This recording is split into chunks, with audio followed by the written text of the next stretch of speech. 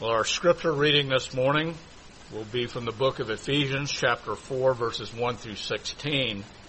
And there we find that the Apostle Paul, writing under the inspiration of the Holy Spirit, he writes, I therefore, a prisoner for the Lord, urge you to walk in a manner worthy of the calling to which you have been called, with all humility and gentleness, with patience, bearing with one another in love, eager to maintain the unity of the Spirit in the bond of peace. There is one body and one Spirit, just as you were called to be one hope that belongs to your call. One Lord, one faith, one baptism, one God, and the Father of all, who is over all and through all and in all. But grace was given to each of us according to the measure of Christ's gift. Therefore it says, when he ascended on high, he led a host of captives, and he gave gifts to men. In saying he ascended, what does it mean but that he also descended into the lower regions, the earth? He who descended is the one who also ascended far above all the heavens, that he might fill all things.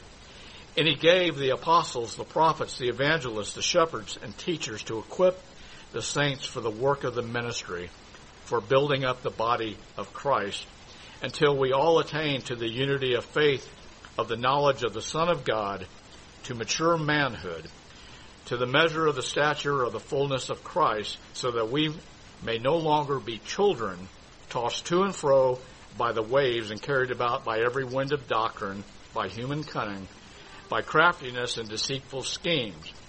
Rather, speaking the truth in love, we are to grow up in every way into him who is the head, that is, into Christ, from whom the whole body, joined and held together by every joint with which it is equipped, when each part is working properly, makes the body grow so that it builds itself up in love. Well, good morning to all of you. I invite you to turn with me to Psalm 24. We will get to Ephesians 4 in just a little bit, but let's go first to Psalm 24, and I want to read a few verses in just a moment from that, and we'll look at another psalm that Paul quotes in our passage today. We're going to look today at Ephesians chapter 4, verses 7 through 10, and talk about the victorious gift giver, and obviously that's the Lord Jesus Christ, the victorious gift giver. The Old Testament gives us a number of pictures that describe Yahweh as a king who is mighty in battle. He is victorious in those battles, and as he is victorious, he is generous to his people. One example is Psalm 24. Here, David pictures the Lord returning victorious from battle, coming back to Jerusalem and into his sanctuary. So I'd like to read the last few verses of Psalm 24, beginning verse 7. David here, as the Lord, as he, and of course, he's picturing spiritually what is happening. This is the reality, the spiritual reality of what is happening. But as David and his men are coming back from battle, it's really the Lord who is the one that was victorious, and he worked through them. And so as they approach the gates of the city, he cries out, "Lift up your heads, O gates, and be lifted up, O ancient doors, that the King of glory may come in." Who is the King of glory? Yahweh, strong and mighty. Yahweh, mighty in battle. Lift up your heads, O gates, and lift them up, O ancient doors, that the King of glory may come in. Who is this King of glory? Yahweh Sabaoth, the Lord of hosts. He is the King of glory. If you would turn to Psalm 68, the psalm that Paul is going to quote. This is another example where David is picturing God, portraying God as this victorious warrior king who has just defeated his enemies, and he's leading his people triumphantly. He talks about different occasions briefly. He talks about how the Lord led his people through the wilderness. Psalm 68, he pictures the Lord, God, leading his people through the wilderness. He pictures God triumphantly enabling his people to conquer the promised land. And then David comes to the point of why he wrote this psalm, Psalm 68, that the Lord led them victoriously to conquer Jerusalem. And so now if we go ahead and go to the picture, and see, now you can feast on that all you want. This is a picture of a model. Okay, so this is not the real thing. It's a picture, and it's not even a picture of the real thing. It's a picture of the model. It's in Jerusalem, or near Jerusalem, actually. But what it is, what you're looking at here is a portion of the city, a model of the city of Jerusalem. And this is actually in Paul's day, because I don't know of a model of one from David's day. But and so on the left-hand side, you can see there's going to be a lot of houses and businesses and things like that. And then there's an arrow. On the right side of the arrow is what I want to draw your attention to first. That is known as the city of David. That it goes kind of north and south there. That long fortress-looking walls and buildings and all that. Okay, so just on the right-hand side of that arrow is the city of David. Okay, that had been a Jebusite fortress, and even though Joshua led the people into the land and they conquered much of the land, and then they, after that, conquered more and more, in David's day, they had not captured Jerusalem. It still belonged to their enemies, the Jebusites. And it was quite a fortress. And as you can kind of tell from this, on the right-hand side, you can see all the way to the right of that picture, it slopes way down. There's a wall, and then it slopes way down. It drops off into a deep ravine. Okay, and if you go further to the right, you would have the Mount of Olives. And it runs along on the east side of that. So just so you kind of get in your head where it's at. The very top of the picture is a model of the temple in Paul's day. Okay, in Jesus' day and Paul's day. Okay, that wasn't there when what I'm describing to you. It was just a bare mountain, basically. Okay, the Mount Moriah. So David was used by God, David and his men, to finally penetrate that fortress and overthrow it, to conquer it. And of course that became David's city, the city of David. And then above the city of David, appropriately, would be Mount Moriah. It's where Abraham had planned to offer up Isaac, and that's where the temple would end up being built. And in this model, you can see that's where the temple is. Okay, what David is picturing here in Psalm 68 is how the Lord was marching up, starting at the bottom of where that arrow is, and marching upward through the city of David, conquering the city of David, or what's now the city of David, the Jebusite fortress, conquering it, and then marching on up to where eventually would be his dwelling place. And with the tabernacle and then the temple, eventually. It's going to take a while before they get there, but that's what he's picturing here. And so what David is saying throughout this psalm basically is that as king, God marched into Jerusalem, leading a host of enemy soldiers that he had captured. God continued his march up his holy mountain and into his sanctuary, receiving tributes from kings, and then giving gifts to his people. And I want to show you some things that connect Psalm 68 with Ephesians 4 that we're going to look at today, and what were probably things going on or that were clicking in the mind of Paul as he's writing this, and why he would end up quoting it. So remember we said last time at the very end of verse 6, Ephesians 4:6, that God is a Father of us all. We have one God and Father of all. I'm talking about believers. That most likely took his mind to Psalm 68. So if you look Psalm 68, verse 5, he calls God a Father of the fatherless. Okay, so there's a connection, a mental connection there. And then remember that Paul taught in Ephesians 2 and 3 about how we are being built into this dwelling place for God. And then we saw at the end of chapter 4, verse 6, the last thing he said there is that in all, that this God and Father is in all. In other words, still talking about believers, he is in all of us. And so that idea of his dwelling would likely take Paul's mind there at the end of verse 5. After a father of the fatherless, God in His holy habitation. So as Paul is writing Ephesians 2, 3, and 4, these are things clicking in his mind. And then to set us up to understand what is a source of a lot of scholarly contention, I want to point out a few things. So Psalm 68, one theme throughout is that God gives to His people. He's a giver of gifts. Okay, a couple of things that are where it's real clear. It's there as a theme throughout, and you can go through. And one commentator developed all of this, but I don't want to go into all that. We don't think we need to. But in verse 6 there in Psalm 68, after God makes a home for the lonely, He says He leads out the prisoners into prosperity. So those who had been prisoners prior are freed now by God, and He leads them into prosperity. In other words, as this, you have the spoils of war, but then later in the psalm He's going to talk about how kings bring their tribute, area kings bring their tribute to God, this conquering King. God then gives gifts to His people because He's a generous God. That's what God does. Okay? Then, slide down with your eyes to verse 12.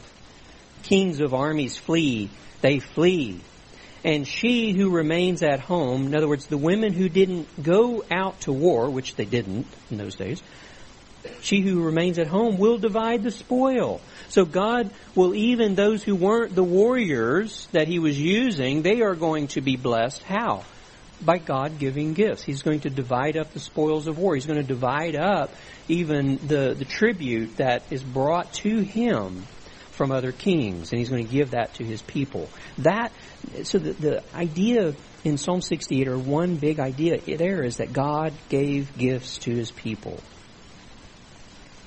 All of that fits very well with what Paul wants to say next in Ephesians 4.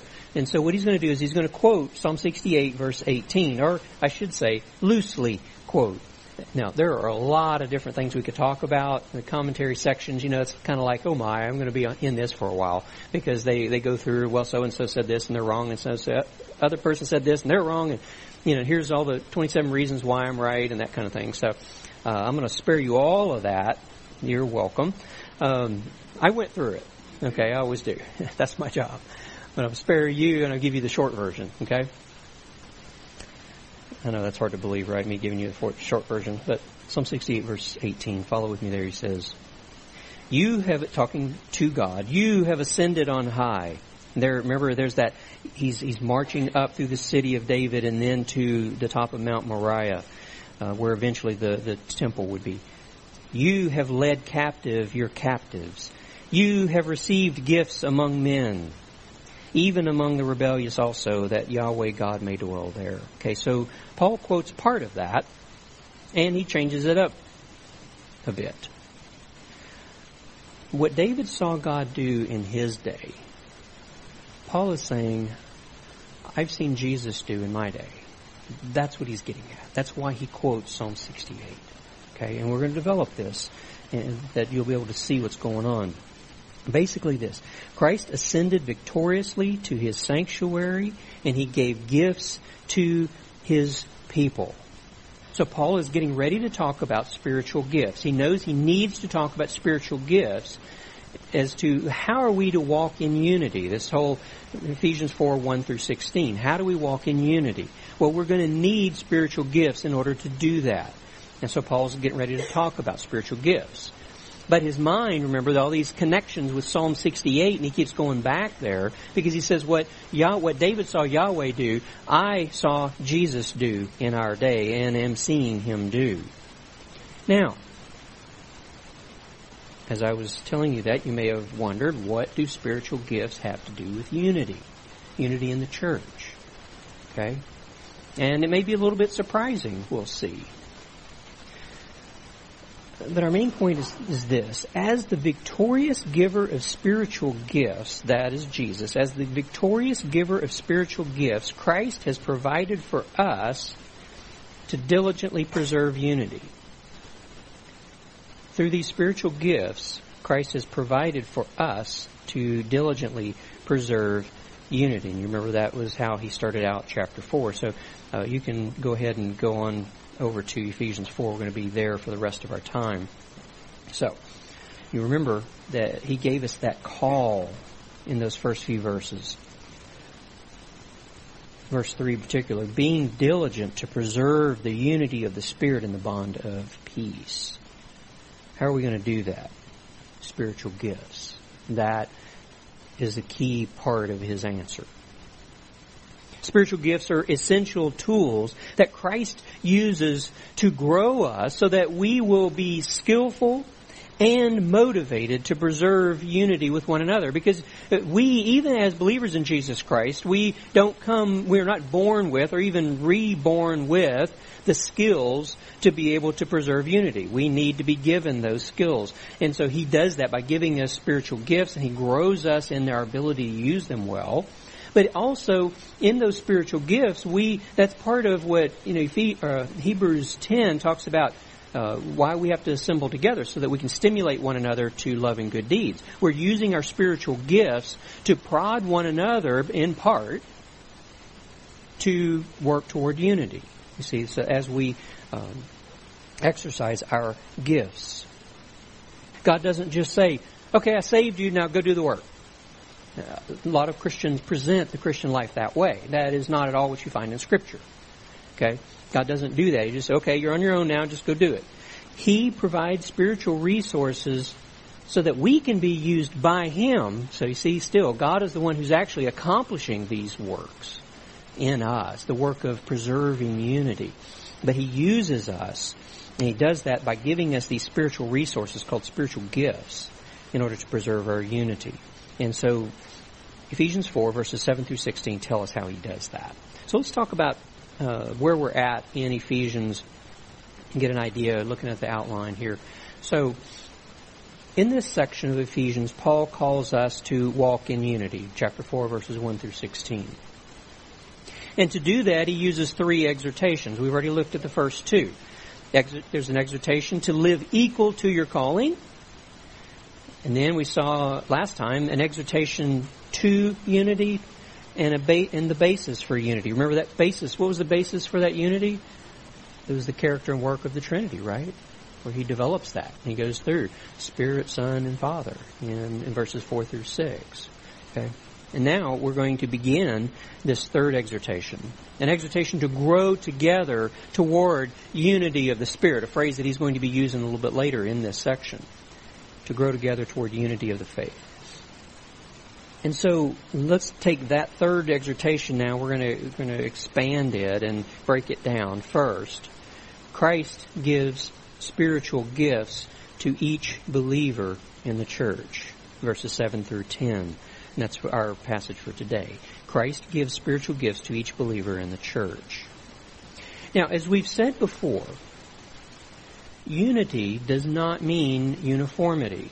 You might think about, there are a lot of schools out there that what they will do is they will have an approved uniform, and all the kids have to wear the approved uniform. Why?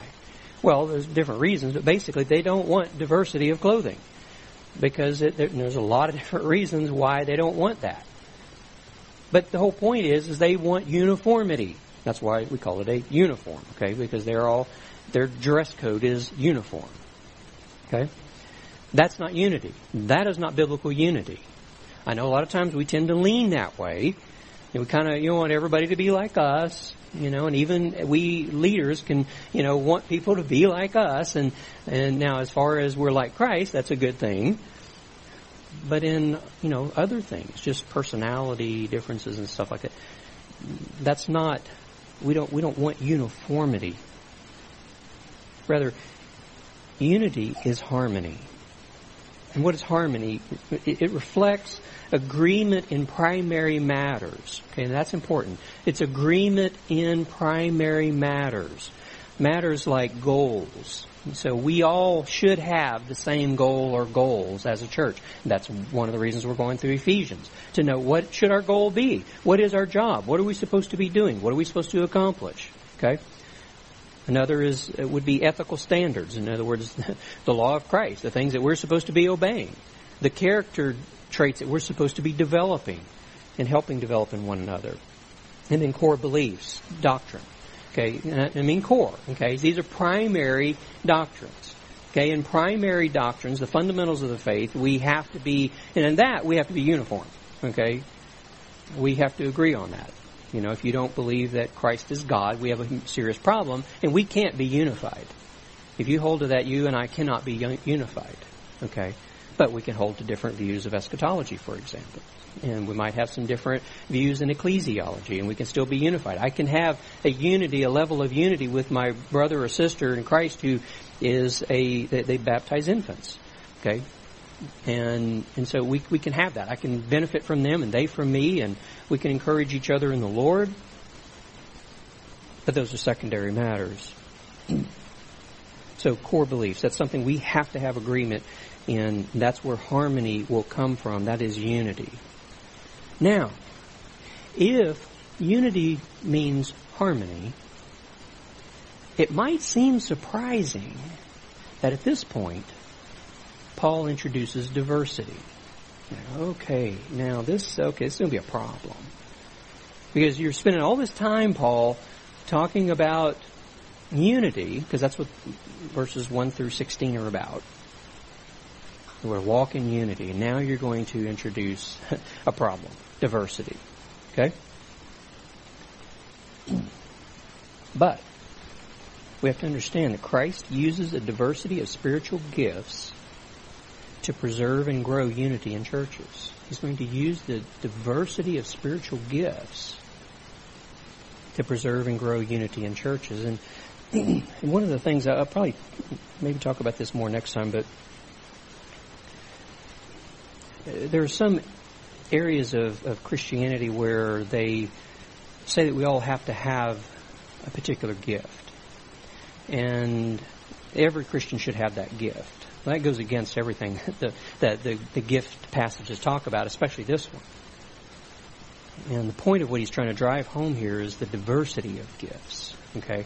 And Paul actually will say in 1 Corinthians, for example, not all of us have this, not all of us have that, right? Rhetorical questions, we should answer right. So, as we break this down now, verses 7 through 10. First, we want to say Christ gives a diversity of gifts to cultivate unity. Verse 7. Christ gives a diversity of gifts to cultivate unity. And I want to read the first 7 verses, and we'll jump into the text. I, therefore, the prisoner of the Lord, entreat you to walk in a manner worthy of the calling with which you have been called, with all humility and gentleness, with patience, showing forbearance to one another in love, being diligent to preserve the unity of the Spirit in the bond of peace. There is one body and one Spirit, just as you were also called in one hope of your calling, one Lord, one faith, one baptism, one God and Father of all, who is over all, through all, and in all. But, there he's introducing this trouble. But to each one of us, grace was given according to the measure of Christ's gift. Paul moved from the unified term all, there in verse 6, to the individual now in verse 7. And what he's saying is that Jesus distributes spiritual gifts freely and as he wills. He says he distributes them to each one of us. We're going to learn that there is a diversity. There are various spiritual gifts. But it is the diversity of gifts that God uses to produce unity. We are to be unified, but we are not identical. We're not supposed to be identical. Okay? We are to be unified. We are not to be uniform. We have equal value in Christ, but we have different jobs. Okay, that's the idea that we're working with here. That's the idea of unity. Now, let's talk about this idea of diversity that he's introduced. Businesses and organizations are focused right now these days on diversity.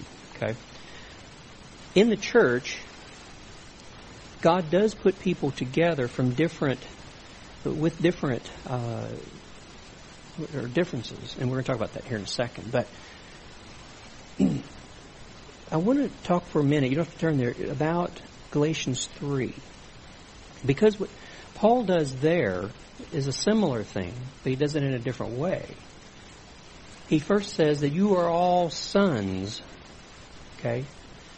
Doesn't say sons and daughters, and it's unfortunate when they introduce it that way because he's making a point. In Paul's mind, he's using the term, the idea of a Roman son, somebody who has all the rights and privileges handed to them by the father, the Roman citizen father. And instead of saying, okay, well, yeah, the boys are going to get this, which is the way that worked, and the other sons not as much, and then the daughters not really. He said, no, all of you, men and women, saved boys and girls alike, are all sons. Okay? You're all elevated to that highest point of son. Okay? Then he says that you are all baptized into Christ. So, with that, he recognizes that, yes, God does put people together from different ethnic backgrounds, but ethnic differences are not what cultivate unity. He says there's neither Jew nor Greek. Okay? So, while those are there, those differences are there, and he recognizes them, and we're going to talk more about that, that's not how you get to unity. Okay? God puts together people from different economic categories, but economic differences are not what produce unity. He says there's neither slave nor free. God does put together people from the two different sexes. Okay, I'm on my soapbox here, okay? The term applied to people is sexes, not genders, okay? And that's bugged me for a long time because gender is a term for it's a grammatical term, okay? And so it applies to words, doesn't apply to people. But I know we get creeped out with the term sex and say, oh, say that, because you're like a fourth grader, right? We don't want to use that term, so we adopted the term gender. Well, now we've got a big mess on our hands, don't we? So, we want to use the word that is the right word, okay? Words have gender, okay? With humans, we have sexes, okay? And there are two. God puts together in the church people of the two different sexes, okay? If you're surprised, look around, okay? And that's important because there are people out there, not many fortunately, there are people out there who, I had a woman come to me when I worked at a Christian bookstore who said, I grew up with this tradition in a church where this is what was taught, and I think it's true. And what she was taught was that only men actually can become Christians, women can't. I'm like, I'd never heard anything like that. And so I'm rattling off verses for it. I'm showing her in the Bible and say, well, what about this, and this and this and this. So we need to understand God puts together in His church people from both sexes. Okay, now I'll get off my soapbox. In Galatians 3, he says there is neither male nor female. That's not what cultivates unity.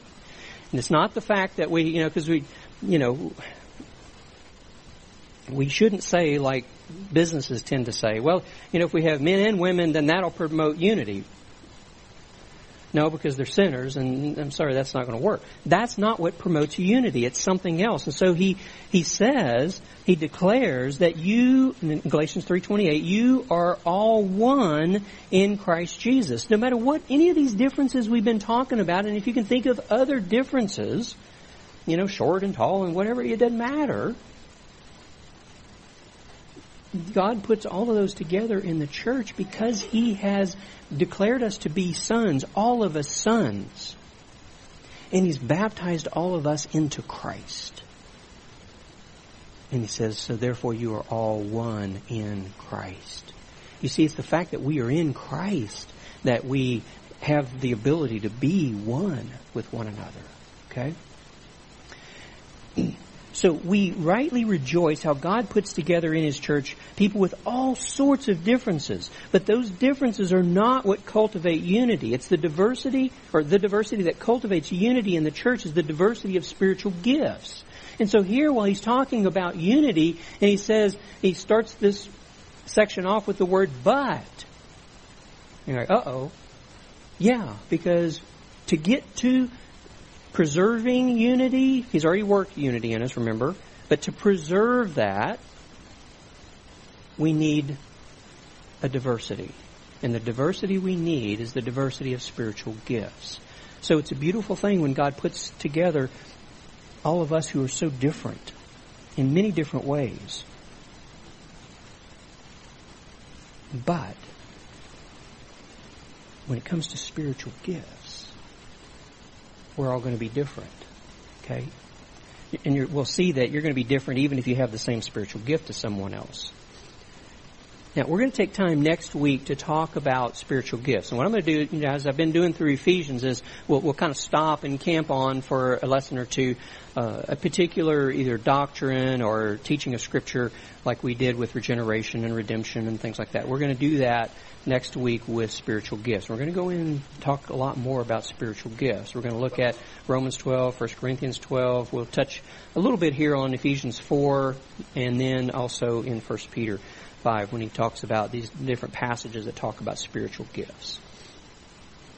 And we're going to talk about what they are, what they're not, because that'll prepare us for the next section when he starts talking about specific gifts. Okay, so we're going to talk about those next time, Lord willing. So, what we need to know now in this lesson is that these gifts are gifts of grace to us from Christ. They're not something that we earned. We don't say, well, because of, all that I've done, or as good as I am, God blessed me with this gift. And we can't say that. We don't earn them. We don't deserve those gifts. We don't even earn the measure in which they're given.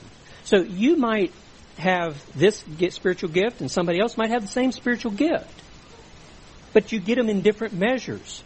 And that's what he says here. It's according to the measure of Christ's gift. Now, on the one hand, the idea is that he gives generously to his church and to his people. But there's also this idea that as, you have somebody who has, a gift of teaching and they use it in this particular way. They have this, size church. And then there may be somebody else that has this, huge church. And God uses them and he gives them a greater measure of that gift. Same with giving. Some people, they're like the widow who just gave her own 2 coins. That's all she had. She had the gift of giving. Okay? Now, could she compare with a believer of our day who maybe is a millionaire and they're able to write big checks to help out churches and the work of Christ and, ministries? They both have the gift of giving, but Christ gave that gift to them in different measure. Okay? And that's his prerogative, how he sovereignly wants to do it. So Christ determines both what gifts are given and to whom and in what amount. According to the measure, it's his measure. Christ has sovereignly determined what giftedness you will have. He has also ordained what all he plans to accomplish through your gift.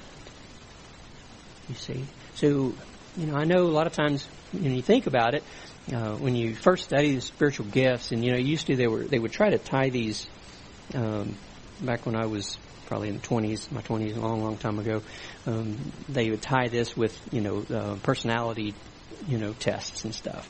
And they, to see, okay, that's the gift that you have. And that was completely wrong. And sometimes people would just like, okay, here's a list, pick the ones you would like to be and do. No, they don't do it that way either. Christ gives you, he decides what you're going to get. How do you know? Well, you just start serving and see how he uses you. And as the church recognizes, like, wow, okay, I learned something from you. Okay, well, maybe I have the gift of teaching. Wow, I was helped by that gift. Okay, maybe I have the gift of giving. You see, that's how, and we'll develop that more next time, but Christ sovereignly determines these things. He also determines what he plans to accomplish through you, through your gifts. And we'll talk next time about whether you get one gift or more than one gift or what. So we'll deal with that next time. But right now he's talking about, at least in this idea of what he will give to you. It might be one gift, but it's basically a package, and it might be several gifts, a unique mix of gifts. Okay, that's what he's talking about here, is what Christ gives to each person. So he sovereignly measures out to each believer the grace that they're going to need to serve their church. Each church member has a particular function within their local church. Okay? You each have, and you may think, well, I'm not one of the paid ministers, or I'm not an elder or a deacon, or I'm not one of the women's, teachers or women's council, or, on this committee or that, or what. Each one of us has a particular function within our local church. And that's how Christ determines what gift. He looks at, and again, we'll talk about this more, but he looks at what does the church need. And so as he adds to our body, the beautiful thing is, and I always, think about, okay, I wonder how God's going to use them. What need is he meeting by adding them to our church? And so as you're joining the church, that's, you ought to think, it's exciting. What need does this church have that Christ is meeting by adding me? And that's humbling. At least it should be. Okay, second. The Old Testament portrayed God as a victorious king who gives gifts to his people. The Old Testament portrayed God as a victorious king who gives gifts to his people. And here in Ephesians 4:8, therefore, after talking about Christ giving gifts, therefore it says, when he, Christ, ascended on high, he led captive a host of captives, and he gave gifts to men. So he's quoting here from Psalm 68:18. Again, as I said, he's quoting loosely. And David wrote that to celebrate God's victory in gaining control of Jerusalem. And he talks about some of the other things, as I mentioned, but it's particularly focused on that, when he gained control of Jerusalem. So what David is picturing, again, for us, is that as he and his army, they get into the Jebusite stronghold there, and then as they make their way up the city of David, and you're climbing up the mountain, what he pictures there is that this is Yahweh. He's working through them, and so the spiritual reality of what's going on here is that Yahweh himself is marching up through the city of David, or what became the city of David, through that Jebusite stronghold, all the way up to and then to Mount Moriah, where he, in David's day, is letting them know basically that's where my footstool is going to be. That's where my temple is going to be. And it wasn't there yet, but it will get there. Okay. That is what David is portraying in Psalm 68. So God is ascending this Mount Zion, the broader mountain area there, up to what I've called here, or referred to as Mount Moriah, where the temple will be built. God is ascending up that. And so Paul basically is saying that Old Testament scene pictured what Christ later accomplished in his death and resurrection and ascension. You see, what David saw, I see Christ doing. That's what Christ, as this victorious king, has accomplished. As Jesus died and then rose again, he conquered death and the powers of darkness. And he ascended victoriously to his throne in heaven. And so Jesus there, coming down from heaven, and then after 33 years, he's put to death. He's buried in a grave. Looks hopeless. But then he rises again. And then he ascends back to heaven. And then there from his throne, he's distributing gifts to his people. Spiritual gifts that he has earned for us through his victory. So just as God in the Old Testament he had the spoils of war, but then he also had other kings bringing him tribute, and he takes that and he gives that to his people. Same thing, Paul says, that's what Jesus did. But these are spiritual gifts. Now, Paul actually made a number of changes in the way he quoted this. You may have noticed it from Psalm 68:18, but one significant change has caused the most grief. Psalm 68, David said that God received gifts among men. Paul wrote, he gave gifts to men. Well, that's a big change. received and given, okay? And that, as one commentator said, so much scholarly ink has been spilled over this, and that's true. How do you reconcile that? Well, I think the best explanation is this. As I explained earlier, a theme of Psalm 68 is God conquering and having these spoils of war and these tributes and then giving. Okay? And throughout the psalm, in various ways, it talks about God giving. And some of those more subtle than others, but that's a big theme of Him giving. And that's probably one of the key things that took Paul's mind back to Psalm 68. And so when Paul referred to Psalm 68:18, he loosely quoted it. He didn't fulfill, he's not saying Christ fulfilled this as a prophecy. It wasn't a prophecy. I don't believe that it was a prophecy. He's saying that what was true of God in the Old Testament is true of Jesus in the New Testament, because Jesus is God. He's true to His character. That's what He was like in the Old Testament. That's what He's like now in the New. That is what Paul's trying to say here. And so he's quoting from Psalm 68, and he talks about how God ascended on high and He led captive a host of captives. But basically he's stopping there with his loose quotation. And instead of saying He received gifts from men, he then says, okay, and I'm going to talk about what the theme of this whole psalm is. He gave gifts. Because that's why my mind went there. Okay? That's the short version, I think, and that's the way to understand this. So he's saying when Jesus ascended in victory in His resurrection and ascension, He gave gifts to His people in the church, just as God in the Old Testament, when He ascended the city of David and Mount Moriah and gave gifts to His people. He's saying Jesus did basically the same thing. And so he's tying there Jesus in with the God of the Old Testament, because He is the God of the Old Testament. Number 3. Jesus fits, and this is kind of the point which brings it all together. Jesus fits that Old Testament description of victorious gift giver, verses 9 and 10. Jesus fits that Old Testament description of victorious gift giver. Verse 9. Now, this expression, He ascended, what does it mean? Except that He also had descended into the lower parts of the earth. So what he's saying is that Jesus is God. That's what God does. He conquers and He gives gifts to His people. Okay, that's the point. That was the point of Psalm 68. God conquers and He gives gifts to His people. And Paul's saying that's what I'm drawing on. That's why I refer to that. Because Jesus does the same thing. Again, when David overthrew the Jebusites, he conquered Jerusalem. He took captives from among the enemy. Likewise, when Jesus died and rose again, He defeated our enemies. Satan, sin, death. So there's a sense in which He took them captive. He defeated them.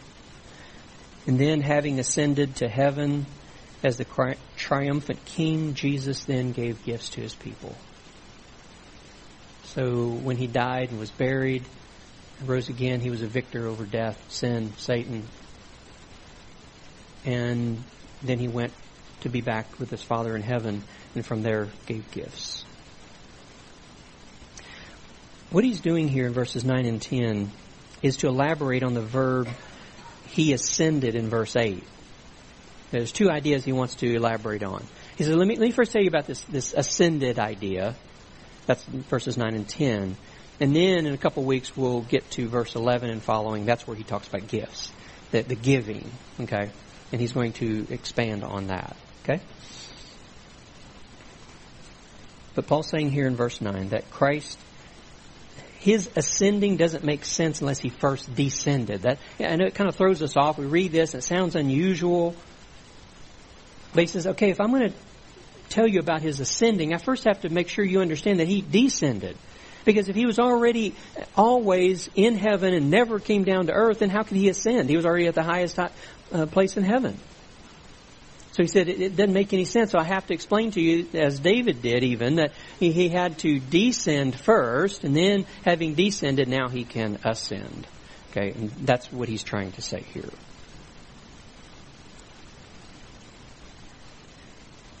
What is he talking about when he says that he descended? Well, probably he has in mind when he was born of Mary, he took on human flesh. But then you say, okay, yeah, but John, what about that phrase, the lower parts of the earth, into the lower parts of the earth? What about that? Well, there's some people, and it's a popular idea, that it ties in, they think, with one way of understanding 1 Peter 3, which talks about Jesus, or at least some people say it's talking about Jesus going down into hell between his death and resurrection and preaching to the spirits there. Okay, we're not going to... Oh, I thought about opening that can of worms. I thought I might have trouble getting the lid back on, so we're not going to deal with that. So, needless to say, that's not what Paul's talking about. So whatever Peter's talking about, Paul's not talking about that.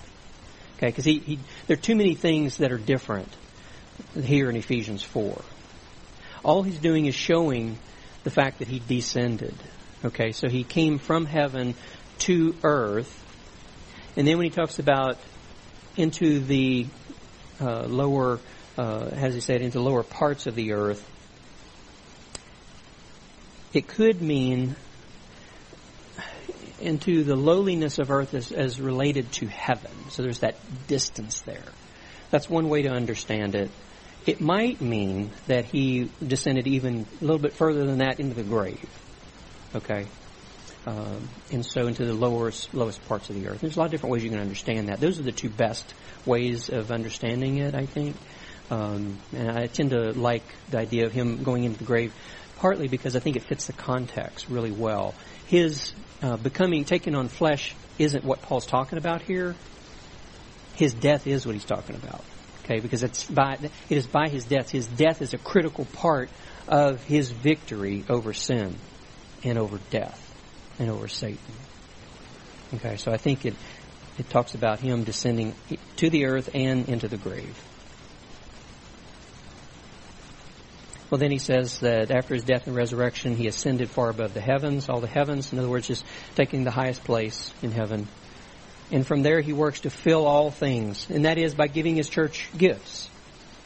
Exercising those gifts, this is what he means, I think, by fill all things. Exercising those gifts, his church takes the knowledge of Christ throughout the world, that the world might be filled with the preaching of his good news. So as we are exercising our spiritual gifts, the gospel goes out to around us, but also throughout the world. Okay. Paul calls us to diligently preserve the unity that the Trinity has already accomplished among us. Christ's victory makes preserving our unity possible. We can't do it on our own. He doesn't say, okay, you're saved, now go do it. That won't work. He has to make it possible, and he has done that through his victory. He's defeated Satan, he's defeated sin, he's defeated death, and we need to remember that in his conquest, Jesus has provided all that we need to preserve and cultivate unity in our church. Jesus is the victorious giver of spiritual gifts. That's what he wants us to take away. We need to remember that and have the right orientation there as we go into this greater study of spiritual gifts themselves. Okay? So Jesus is the victorious giver of spiritual gifts. As we come to the Lord's table, I want us to focus on this. Jesus' burial in the grave was an essential part of the gospel, or it is an essential part of the gospel. Think 1 Corinthians 15, right? His having died and buried is part of the gospel. Okay? It's essential. He truly died and paid our penalty, and that's what descending into the lower parts into the grave represents. But it also shows how glorious was his victory. Because it would have been glorious enough for Jesus to come from heaven to earth, walk around, teach, 3 years, and then go back to heaven. That'd be glorious enough. But he said, no. He died. He was buried. Meaning that everybody knew he was dead. And from there, death. He rose again. And he shows how glorious that ascension really is. And the fact that he is in heaven giving gifts to his church shows that he was not at all defeated. That he truly was victorious, because that's what a victorious king does. That's what the victorious king of Psalm 68 did. God conquered through David Jerusalem, and he gave gifts to his people. Jesus has conquered death, sin, Satan, and he now reigns victoriously, and victoriously gives us gifts.